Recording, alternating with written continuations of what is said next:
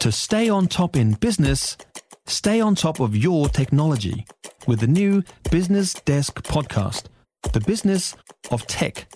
Listen on iHeartRadio or wherever you get your podcasts.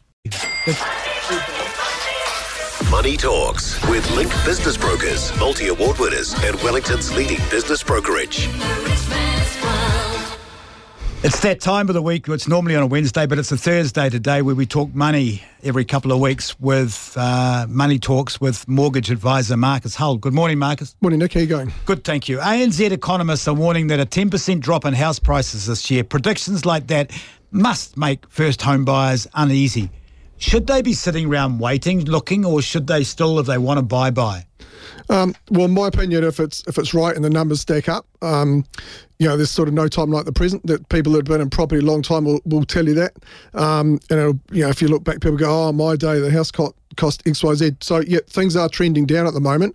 But if the numbers are good, you don't revalue your property every day. So if you bought something for $900,000, it was worth $870. What it says on an app. If it's affordable and you can pay the mortgage, you're buying security for you and your family. Generally. Right. So it's not something that you're worried about a small fluctuation here or there. Now, I wouldn't sneeze at 10%, but at the moment, there's a lot more property on the market, so maybe you can get a much better deal. I'll ask you a question that I've got on top of mind in a minute, but I just want to let people know that 0800 80 1080, you are able to speak to Marcus if you've got a question for Marcus. He's a finance man, a mortgage advisor, and a budget expert. So if you've got any questions at all, whether it's budgetary or whether it's mortgage advice that you need, 0800 80 1080, it's your chance to go to free, or text us ZBZB 9292 and ask Marcus. I'm concerned if I bought a house today, right, and it dropped by 10%, and you've just lent me the money, you just got me the money from my bank. How concerned should I be that if I've only put a 20% deposit in, suddenly my 20%'s worth 10%? How concerned should I be that the bank could come knocking on my door and say, "Excuse me, Nick, but we need you to get some more equity in pretty damn quickly"? Well, as long as you're still paying those payments, they're not going to have an issue with that. You don't think they'll be looking at it and say, you think of the whole market, if they did that to everybody, how many people would be out on the street? So it's just not going to happen. Okay, so that's not something to worry about. No, as long as you pay the mortgage, there's not going to be a mortgagee sale. Okay.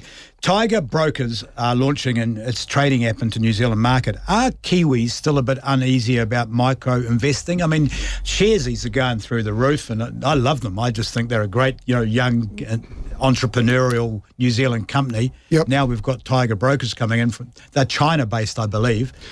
So are we uneasy about micro-investing, or is it just something that we should take, be trusting I think people have sort of, there's been a massive boom, especially when we had the lockdown and people were sitting at home. And I think it's a great thing that you can do that with a very small amount of money and be a fractional investment.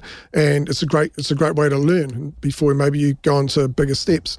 This is, it's always good to have competition. We talk about in retail and petrol, et cetera.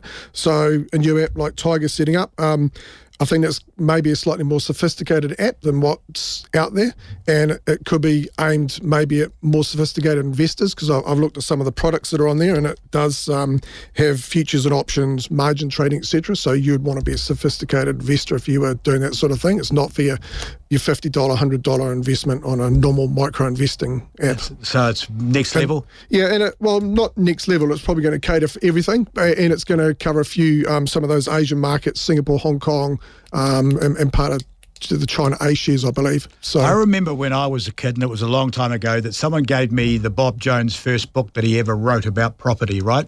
I'm talking many, many years ago. And he said, one of his things that I still remember, he said, when you're investing, invest in your own backyard, because you know what's going on, you know what's happening, you feel it, you know it. Yes, yep. Well, I mean, this is not in our own backyard. No, definitely not, but it might be something that you know about. So you might be a builder and, there might be a building company that makes chipboard, and you've heard that someone's going to start importing, 5 shiploads into New Zealand instead of because there's supply chain issues here, and it's like, oh, this guy's making it in Norway or something. You might be able to look up those shares and buy into the company because they've just opened up a new export market or something. So generally, I think what he's saying, your own backyard, something you know about. Or if you drive down to the warehouse to do some shopping, the car park's absolutely chocker every day. It's like, well, maybe the warehouse is doing all right. Should I do a little bit more research on it? Okay. Consumer confidence now, Marcus, is down to the lowest level since the global financial crisis. Is there anything people can do to make themselves feel more in control of their money and comfortable? Yeah, the consumer confidence, I mean, I sort of like look through them a little bit. You don't want to get into too much of a funk over those things, and maybe it is just sort of the drawn out lockdown, et cetera, why people are feeling like that. But I always maintain you've got to stay positive. You've got to look to the future. And in a lot of these surveys, it's they'll say to people, how are you feeling? They'll go, oh, I'm feeling all right, but the guy over there, I don't think he's doing too well. So if you take the negative stuff about what other people are doing and concentrate on yourself, maybe it's a lot more positive. Yeah, I agree. MIQ Travel now is available for Kiwis, and obviously you don't have to lock yourself up when you come back.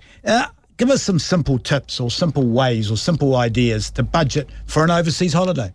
Yeah, well, if you're going to do that holiday, it's probably not something you're going to take off on a whim and go this Sunday and do. You would have probably researched it, booked it in advance. So save for it in advance instead of coming back and having a massive credit card bill and having that holiday hangover, so to speak. So yeah, that's what we all do. Put some, isn't it?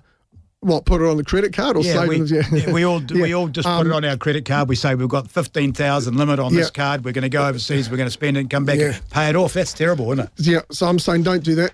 Put that money aside now. And so at least, remember we had Hamish in here who wants to go to that World Cup, and we set up a savings plan for him. So it's the same sort of thing. The other thing is at the moment there hasn't been a lot of travel, so there's a lot of good deals out there. So do your research into that. And you're talking about if you're going to the Gold Coast, I've seen vouchers for those. It's not one of those adventure parks; it's all of them on one thing for $199 or something like that. So you buy the stuff before you go. Yeah, it's a bit like a grab one voucher or stuff. Have a look around. There's quite a few of those out there as people are trying to promote tourism again. Marcus is one of the texters' questions here. Is there any way I can teach my kids to budget better? Catlin. So with children, everybody is different, but I would, they have to learn the value of the money. So whether it be they mow the lawn through, they do the dishes, they make their bed every day, and you put $1 on that and put a chart up on the fridge. If you've done that, that's $1. By the end of the week, it's 5 or 10, whatever the number you put on it.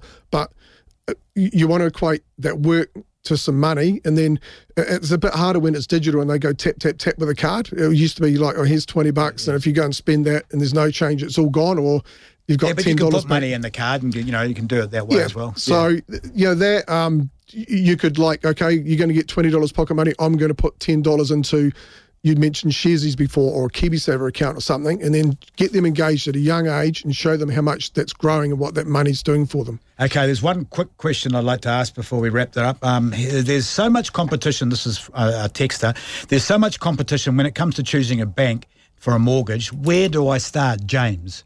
Hi, James. Well, you can do your own research online. You could go to a mortgage advisor that would have a suite of all the banks and second-tier lenders, and they would, do research with you into what's going to be the best bank and the best products to fit your needs. Great. Thanks, Marcus. Always a pleasure